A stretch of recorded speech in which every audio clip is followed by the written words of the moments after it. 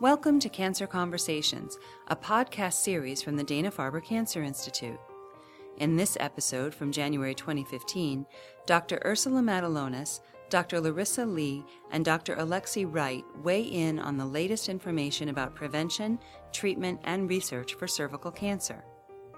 Dr. Matulonis is a medical oncologist and the medical director for the Gynecologic Oncology Program in the Susan F. Smith Center for Women's Cancers at Dana-Farber.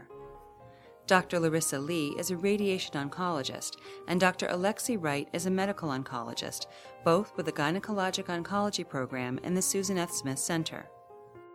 My name is Ursula Matulonis. I'm a medical oncologist at Dana-Farber Cancer Institute in Boston.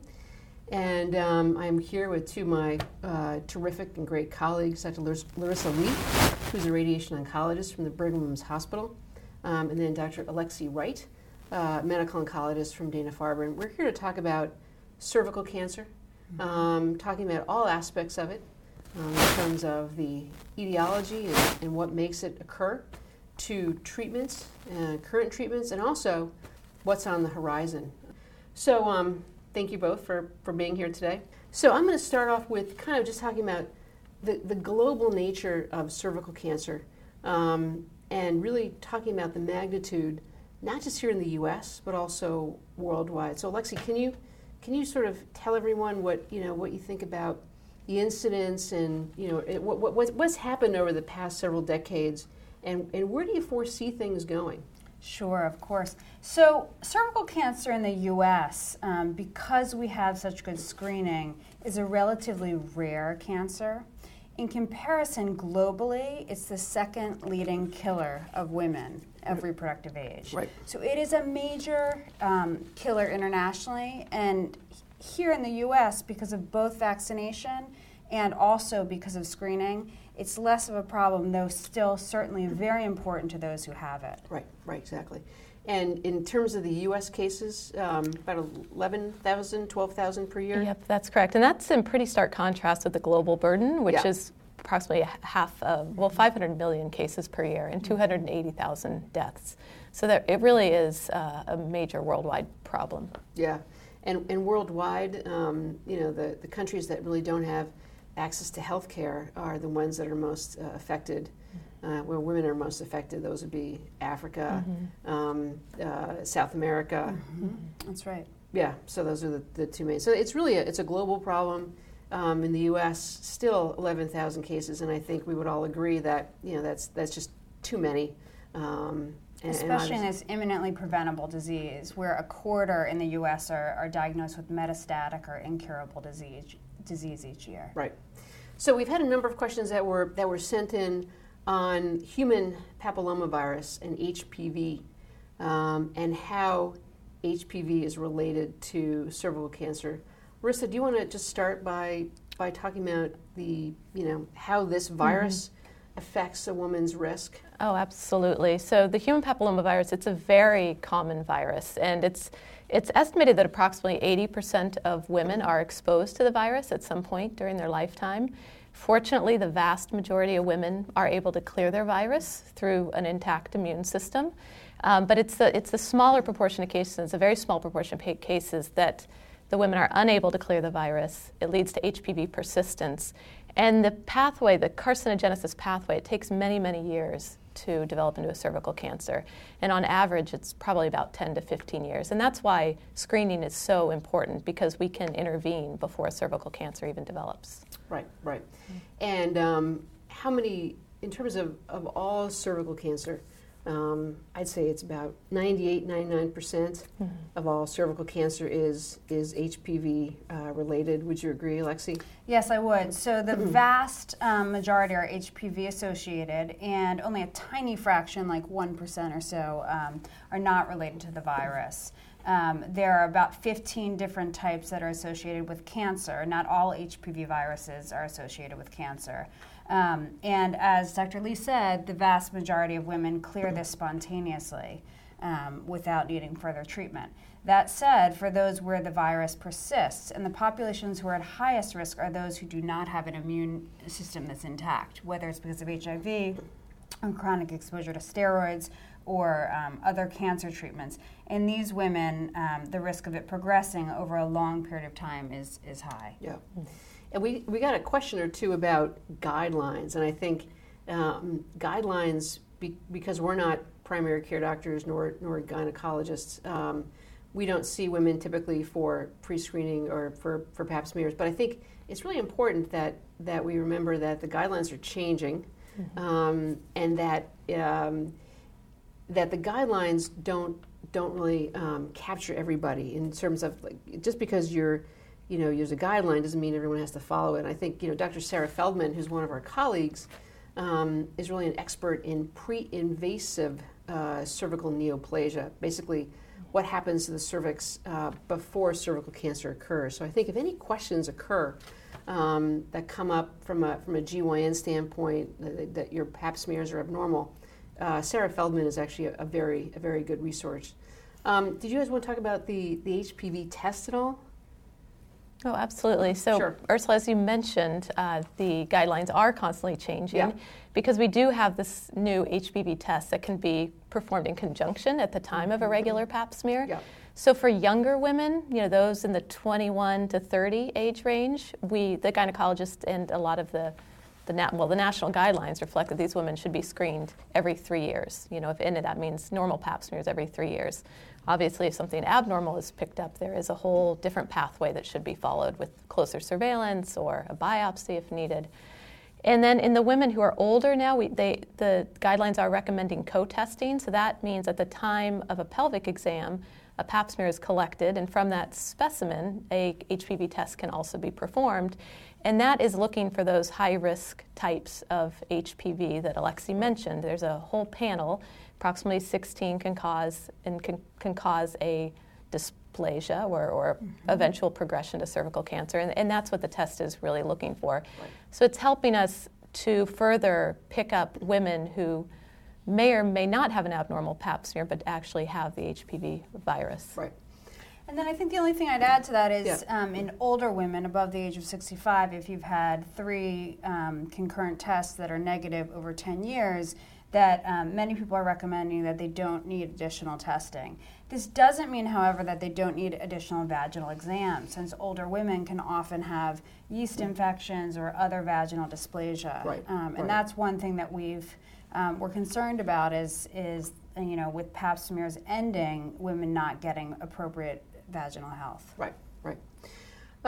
Moving a little bit, so we talked about the vaccine, we'll talk about that in a couple of minutes, but I want to talk about risk factors for developing cervical cancer. So obviously, being exposed to a high-risk HPV subtype, those are 16, 18, and there are a few others, as Larissa said. There's over close to 100 different HPV strains, but only about 10 to 15 of those are implicated in cervical cancer. Alexi, do you want to talk about other risk factors for cervix cancer? So it's skin-to-skin transmission, usually generally focused. So anyone who has oral, vaginal, or anal intercourse is at risk. It can be with just one sexual partner. Right. I think that earlier onset of sexual partners, so first sexual debut before the age of 21 or 18, is higher risk. Multiple sex partners, people are at higher risk. Oral contraceptives, just because you have greater exposure of vaginal and penile or vaginal contact, as well as even condoms don't entirely protect because there's still skin-to-skin transmission. So most people who are sexually active are exposed to the HPV virus. This is something that's often stigmatized by people, and they worry, who did this to me? But it's because of the long latency period that Larissa mentioned. Yeah. It actually can be 10 to 15 years before you actually see visible disease that's related to an earlier sexual contact. Yeah. So, fewer sexual partners. HPV vaccination is probably the most important thing that we can do for our children and early 20-year-olds to prevent cervical cancer. Mm-hmm. Mm-hmm. Any other risk factors? We do think about cofactors such as smoking. Right. So for whatever reason, women who smoke are less likely to clear the virus and more likely to progress to an invasive cancer. Particularly squamous cells. Mm-hmm. Yeah. Right. Yeah. No, I would concur, and I think that is one lifestyle change that we can recommend to our patients who've been diagnosed with cervical cancer is reduction in cigarette smoking, which may have an implication on risk of recurrence, but certainly also is good for general health in terms of reduction in other cancers as well. Let's talk a little bit about the vaccine. Again, we do want to delve into the treatment of cervical cancer too, but a little bit about the vaccine, that it is now widely available in the United States. It has FDA recommendation, and that ideally we would vaccinate our kids. Not ideally. I think it's rather mandatory that you vaccinate the kids prior to sexual exposure, just because you want to be able to the immune system to develop antibodies to HPV prior to the body being exposed to HPV. Any other comments about the vaccine? Yeah, that's right. I think all girls and boys should be vaccinated before age 11 or 12, and there's a catch-up period for men through the ages of 21 and women through the ages of 26. It's a 3-shot vaccine that's given over 6 months, and often is confused with causing kids to become more sexually active. That is not true at all. This is a cancer-preventing vaccine that, in my mind, should really be decoupled from sexual activity entirely.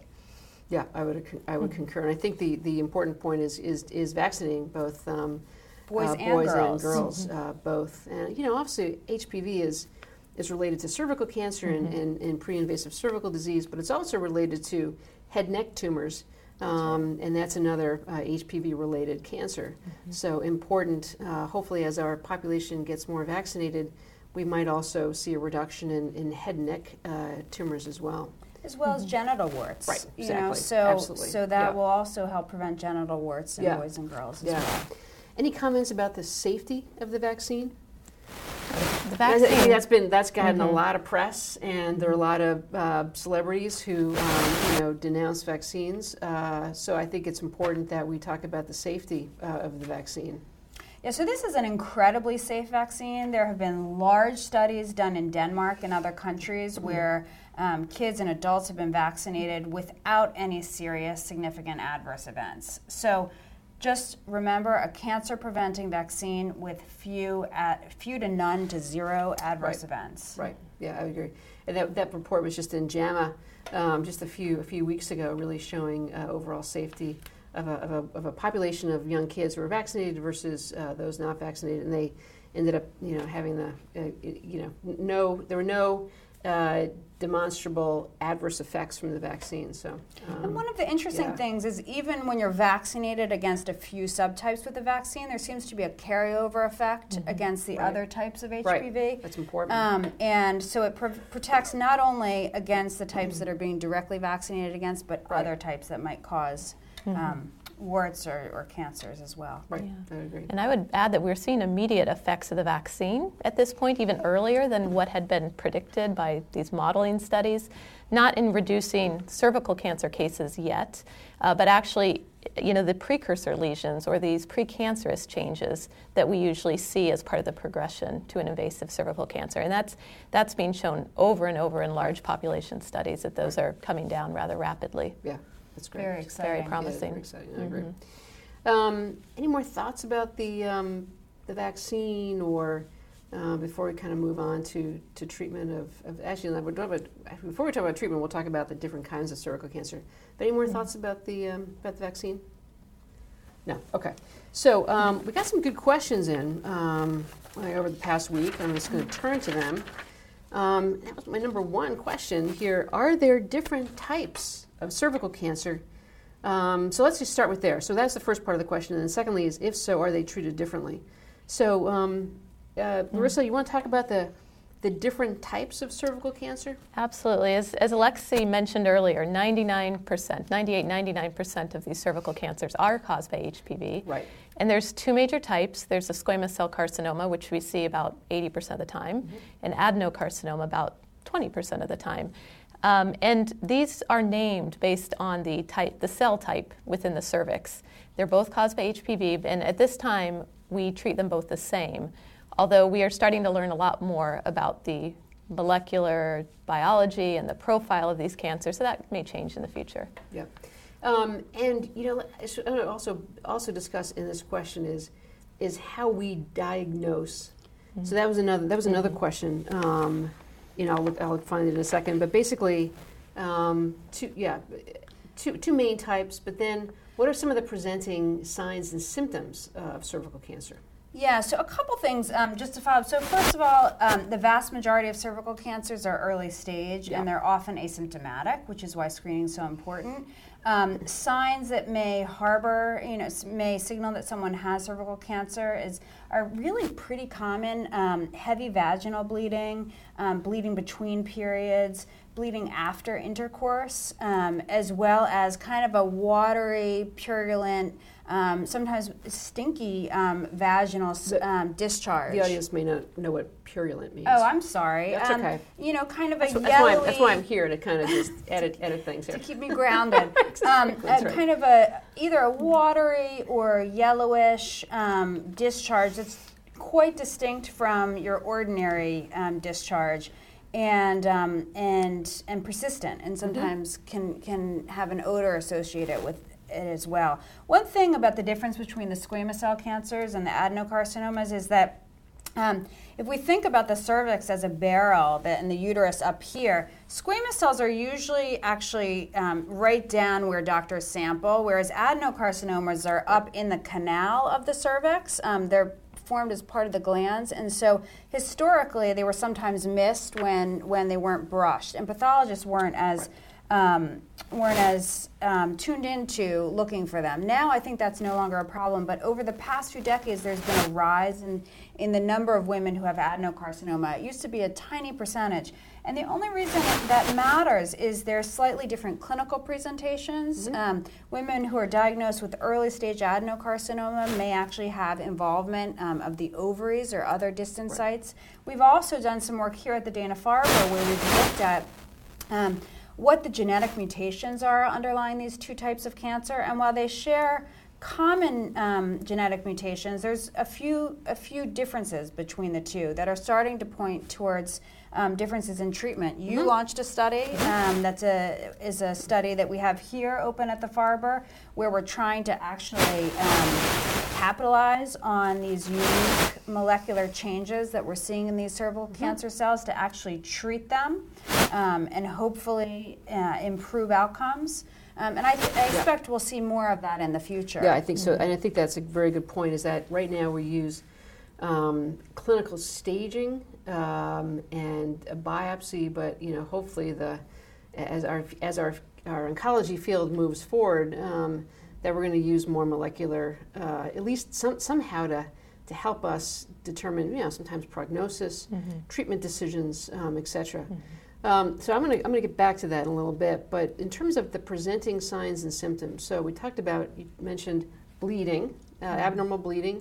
I think another symptom would be painful intercourse, and then just pain, just pelvic discomfort. Yes. And I think it's also important that cervical cancer is not really it's thought about as a young women's disease, but it really can span the different decades. Marissa, do you want to comment on that in terms of the patients whom you see? That's absolutely the case. I mean, fortunately, not many women present with local advanced disease, but those are the women who tend to get treated with radiation and chemotherapy.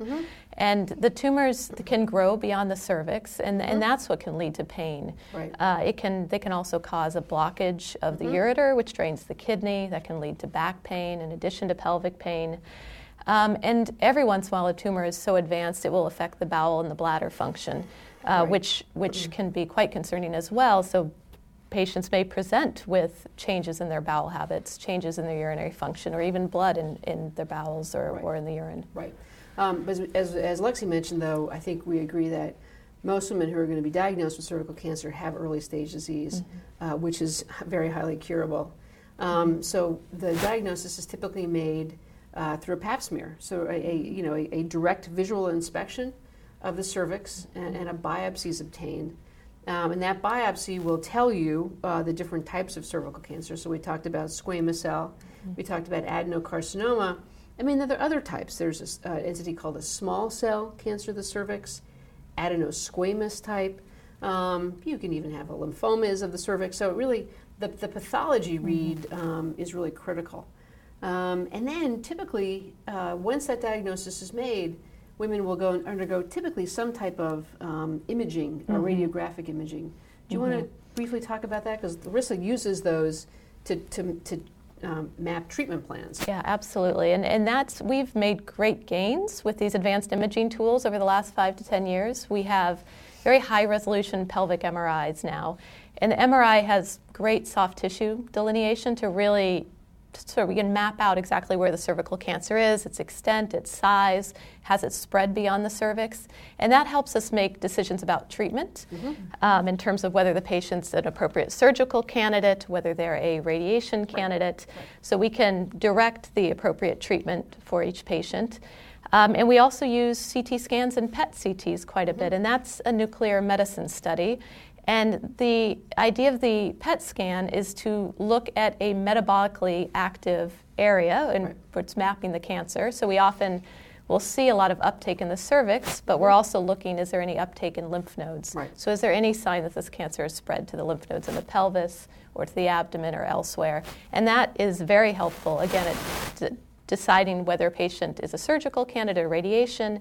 And then if they are a radiation candidate, it helps us design our radiation fields, the appropriate dose, so that we can better tailor our radiation recommendations and an individual's radiation treatment plan for the best outcome. And I know that as medical oncologists, we come into we're not as major players in terms of the upfront treatment, but I know from a radiation oncology standpoint, you and the surgical team will make a decision up front.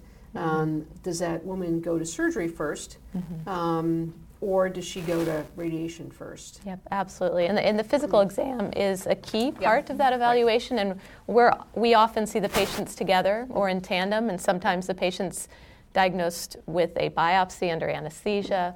And so we will work very closely with our surgical colleagues, and then we basically supplement what we find on exam with those advanced imaging tools, the PET scan and the MRI. Right.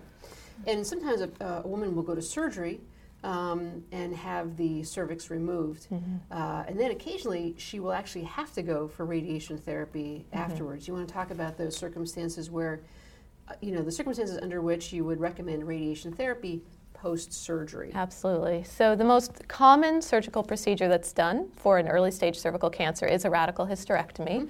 And in that surgery, the uterus is removed, the cervix, the fallopian tubes, ovaries, and the surgeons actually take a margin of the perimetrial tissues, which are basically the soft tissue ligaments that support the uterus and cervix within the pelvis.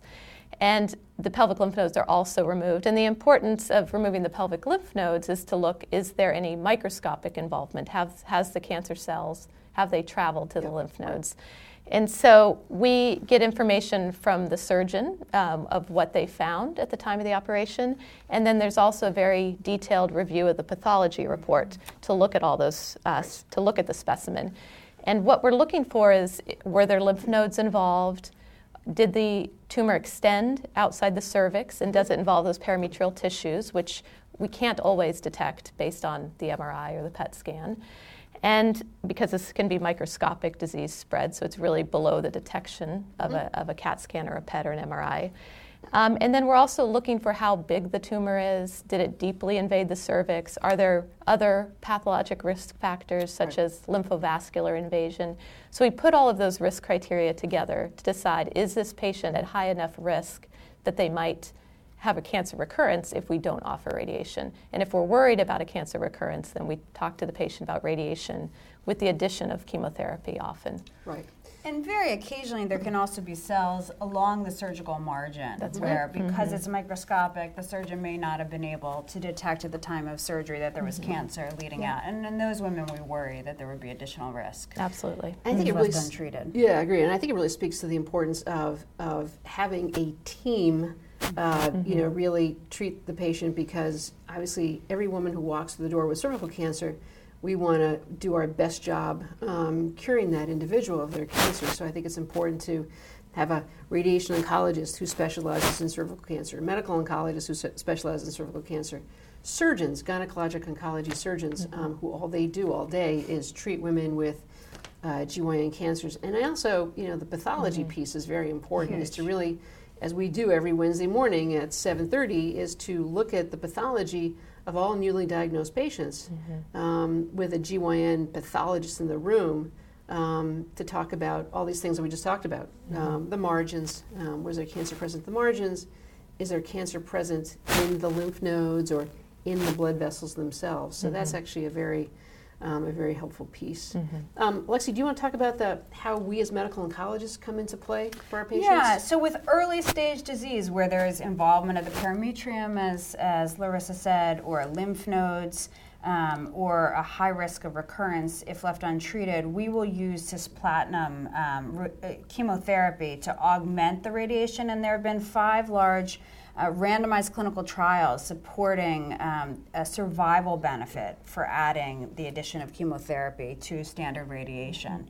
That's where we come in for locally advanced cases. In the metastatic setting, where unfortunately disease is incurable, chemotherapy is the primary treatment that's used. And over the past few years, we've learned that the standard chemotherapy that we've used for quite some time now is actually improved by the addition of Avastin or bevacizumab, which is an anti-angiogenic therapy that's really targeting the blood vessels around the cancer cells. And that was a major advance to learn that women could live substantially longer by adding that to the treatment of either recurrent cervical cancer that's come back, or cervical cancer that is spread at the time of diagnosis. Right.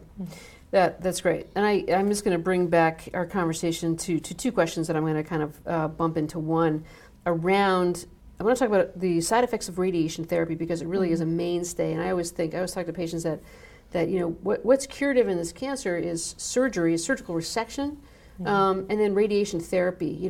As medical oncologists, we can help radiation therapy work better by adding chemotherapy, but the surgeons and the radiation oncologists have the curative therapy. And then secondly, I want to talk about younger women and how we talk about younger women. But Larissa, 2 questions for you, and I'm going to combine them. What are the common side effects of radiation for cervical cancer, and how do you recommend patients cope with these side effects? That's one. And then I'm going to loop this second one in. What are some of the sexual side effects of cervical cancer treatment, and what are some of the ways to cope with these side effects? Those both very important questions. Right. So in terms of the radiation treatment course, it's approximately 8 weeks in length, so it's quite intense in terms of the amount of time and the patient will be coming in for treatment. So we begin with external radiation treatment. So in general, that's directed to the pelvic area, sometimes the pelvic and the area in the lymph nodes in the upper abdomen. And external radiation, it's daily treatment. It's given 5 days a week, usually over 5 weeks, but could be as long as 6 or 7 weeks if we need to give additional dose to, say, enlarged lymph nodes that are concerning on the PET scan. And that radiation treatment, it's given with the weekly chemotherapy as well. Right. And when we follow external radiation, there actually is an internal radiation component, which in our institution at the Dana-Farber Brigham and Women's, we do our internal radiations in most cases as an outpatient. So it's an outpatient procedure. It's done under general anesthesia. It takes about 3 to 4 hours. And the idea is we thread an applicator up through the cervix, through that endocervical canal into the uterus, and put a second applicator up around the cervix. And that's very advantageous because we can deliver a high dose of radiation directly to the tumor while not having a lot of radiation dose go to the immediately adjacent organs, and that's the bowel and the bladder, sometimes the rectum as well. So that's called intracavitary brachytherapy. And the side effects generally do build up, so they're cumulative over the course of those 8 weeks. Many women don't have side effects the first few weeks, but most commonly we do see fatigue, we see bowel alteration, skin irritation, diarrhea. Sometimes when women are getting chemotherapy, a lot of the anti-nausea medications can cause constipation. So there is a lot of supportive care around normalizing the bowels because patients may have constipation the first few weeks of treatment, then struggle with diarrhea in the latter parts of the treatment part of the treatment course. When they're going through treatment, there's a lot of support. You see the physician once a week at a minimum. There's also a nursing team that's dedicated to our GYN patients. And we provide a lot of sort of supportive care in how to manage the diarrhea. There's actually a whole radiation diet that you can follow. It's a low-fiber diet where you're trying to minimize the amount of fiber in the diet so that you can slow the transit time through the bowels. And that can go a long way.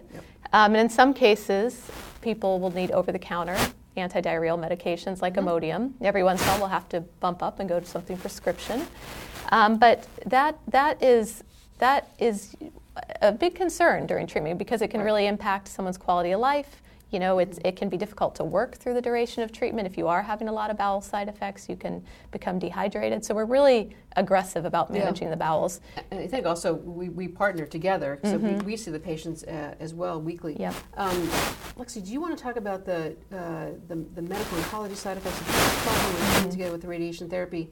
And Alexi is also and actually both of these guys are quality of life experts and do quality of life studies to talk about the impact on sexuality and other quality of life changes. Yeah, so with cisplatin, you can get a lot of nausea, so we give people fluids, and we also partner very closely to help manage the diarrhea. Right. I think some of the longer-term side effects that can happen with radiation and chemotherapy is really scarring of both the vaginal canal as well as the bowels, and so after treatment, and you can speak to this also, many people struggle with sexual problems, pain with intercourse, fear of intercourse is very normal for people to go through. We try to avoid this by counseling them ahead of time with the use of vaginal dilators and the application of vaginal moisturizers twice a week, as well as lubricants with sexual activity.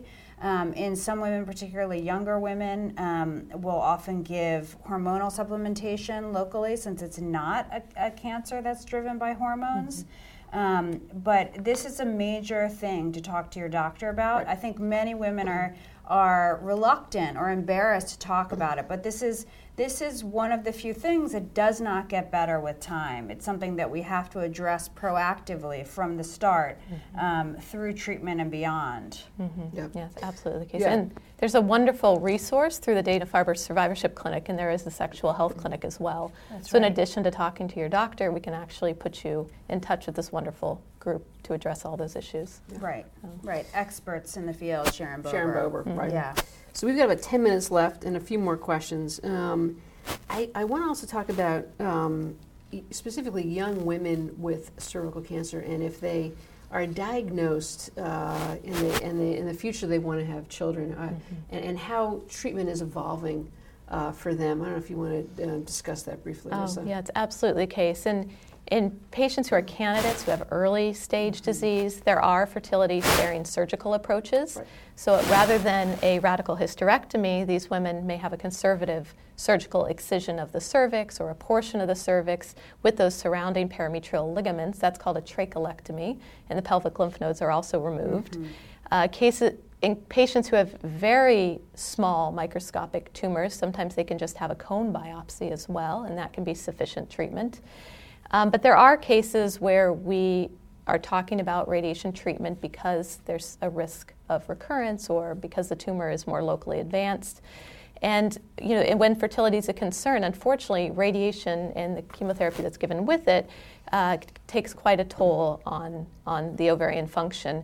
And so patients may go through treatment-induced menopause. So if that's the case, there are a couple things that can be done. One would be harvesting eggs prior to treatment through an IVF center and freezing those embryos for a later date. Unfortunately, after radiation, the uterus isn't able to carry a pregnancy, those patients would need to identify a surrogate carrier. And in some cases, the ovary can actually be moved out of the radiation treatment field, and that's a procedure called ovarian transposition or pexing of the ovary, so that it does not receive the standard course of radiation that would be expected, unfortunately, to put the patient into menopause and to lose ovarian function. Right.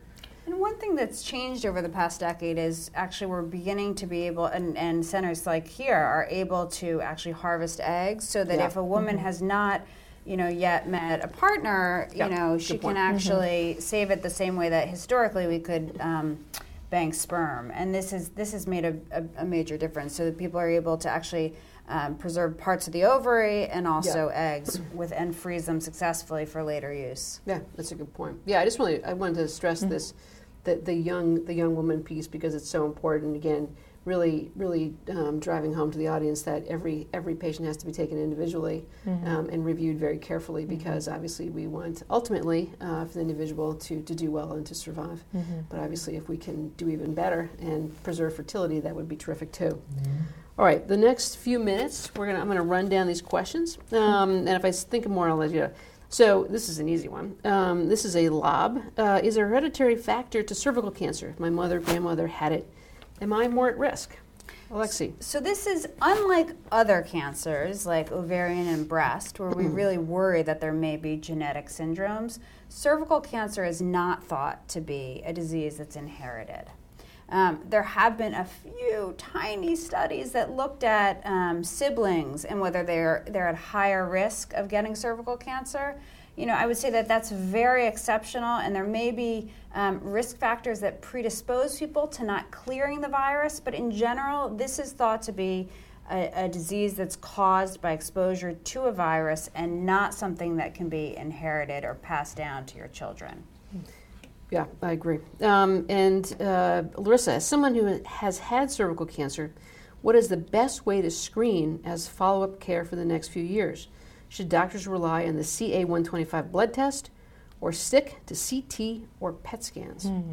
So we use PET scan as a post-surveillance imaging tool, and that's been nicely shown in various studies, many of them from the Washington University group and published in JAMA, that shows that that's really a wonderful marker to assess how the cancer has responded to treatment. How often do you do them? So we most commonly at that 3 to 4 month visit after therapy is complete. If the patient has had what we call a complete metabolic response, so there's no uptake on the PET scan in the cervix that there was previously or in any lymph nodes or elsewhere in the body, that's actually the only PET scan that we need to perform because the prognosis is so good for these patients. That's so great. We still perform pelvic exams every 3 months for 2 years and then spread it out to every 6 months to year 5. But in general, just one PET CT. And the CA-125 is not a useful marker for cervical cancer, so we don't use that. Right. Okay. And if people develop symptoms that are worrisome for a disease recurrence, then we'll get additional imaging. But you're right, after that one PET scan, which can be helpful. It's a prognostic PET scan in the sense that when people, as you said, when people don't have any evidence of disease that's persistent, we know they're in very good shape. In contrast, if people have persistent disease, then that will often, or new disease, that will often make us think very differently about their treatment strategy.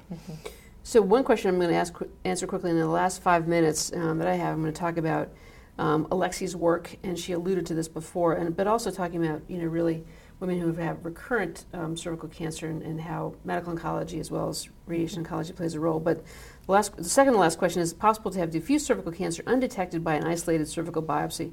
And unfortunately, it is possible. And I think Alexi alluded to this before, especially if you have an adenocarcinoma that's up in the cervical canal that may not be seeable or brushable by just a brush on the cervix.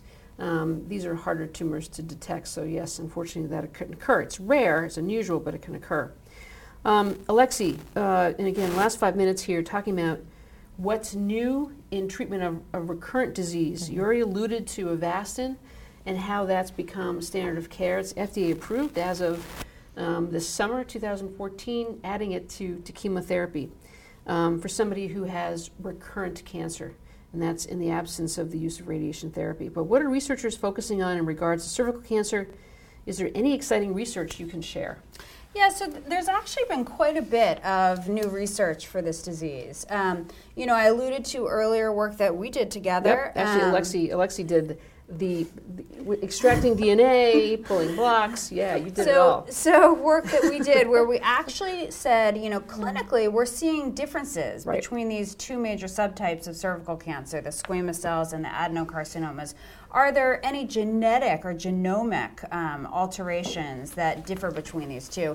And in one way, an exciting finding that we found was that a third of them had a common mutation, suggesting that we might treat this mutation called a PI3 kinase mutation, similarly across the two disease types. Right. We found, interestingly, that in the other type, adenocarcinomas, there was a different mutation that was really only found there. And this has subsequently been verified in other work, both at the Broad Institute here, but also in Denmark as well. And so we're starting to target those with targeted therapies, AKT and MEK inhibitors, in clinical trials. The other thing that I think is increasingly exciting is immune therapies. We're starting to see this in other diseases. Correct. Huge success in melanoma, for example. We're starting to apply this in cervical cancer as well. It looks like anti-PD-1 therapies may be candidates for treatment. T-cell, activating the T-cells. We know that the immune system is intimately involved in the integration of HPV or clearance of HPV. And so we think that harnessing the immune system to fight back against these cancers may make a major difference. And so I'd say in the next 5 years or so, I expect that to become a major part of cervical cancer treatment. And we already have exciting results coming out of NCI using some T-cell therapies. Good. And I want to make a point that it's important so if somebody develops recurrent disease, or even if they're newly diagnosed, to have some sort of a genomic screen of their cancer. It may or may not provide usable information, but for women who have recurrent disease, it sometimes can. Do you want to speak about, we have a protocol called 11104, which is our profile screening test. Yeah, one of the most exciting things right now at the Farber is that any person who walks through the door can get a test that actually uses their tumor cells to see what the genomic changes are that we think may be drivers of those cancers, or at least associated with the cancers. Currently, it's a free test, which is amazing, and it allows us to actually think about whether there might be additional clinical trials that are available, although it's just a research test predominantly. And I think in the future, it will definitely end up tailoring our treatments further. We know that patients who are referred to phase 1 trials, both here and other places, that are directed by their specific mutations do better than those who are just referred to phase 1 trials kind of randomly. So I think we're going to see major changes across cancers in this respect. And the fact that we're doing it for anyone who wants it right now is something that really sets us apart from other cancer centers. And I think a lot of those results, even though it's a research test, it's done on a clinical trial or a clinical platform called a CLIA platform, so you can use the results to plan treatment and as eligibility fulfillment in a clinical trial. So, for example, if there's as Alexi said, a PI3 kinase we're about to open an AKT that's specifically for gynecologic cancers that have a PI3 kinase mutation. There's some aberration in that very important signaling pathway within the cell. So, it's important for us to do research on this, but it also can have direct implications for women right now. That's right. Yeah. That's right. Any kind of wrap-up thoughts about where you think the field is going, and to give really some hope to our audience about cervical cancer treatment? I mean, I think this has been an incredibly exciting period in the sense that we've seen the incidence of cervical cancer in our country drop. I think the addition of vaccines means that that's going to be, have a huge impact. Right. But inevitably for those women who are diagnosed each year, we're also seeing major changes in treatments. It used to be just surgery, chemotherapy, or radiation. We're now seeing targeted therapies, immunotherapies. Yep. I think it's a promising time for this important disease. Yeah, Larissa? I absolutely agree. I mean, there's been big steps in the ways we're able to deliver radiation with the use of imaging and at the brachytherapy. We use the CAT scan, we use PET, we use MRI. And hopefully we're going to improve upon our therapeutic window too. And as Alexi mentioned, all these new exciting targeted agents and immunotherapy, there may be some role in combining with radiation, and we can de-intensify our radiation treatment, and that may be able to reduce side effects of treatment. Very, very exciting. Well, thank you so much, and thank you for tuning in. This has been Dana-Farber's Cancer Conversations, featuring Dr. Ursula Matulonis, Dr. Larissa Lee, and Dr. Alexi Wright of the Gynecologic Oncology Program in the Susan F. Smith Center for Women's Cancers at Dana-Farber. To download more episodes and learn about other cancer podcast series, visit danafarber.org/podcasts.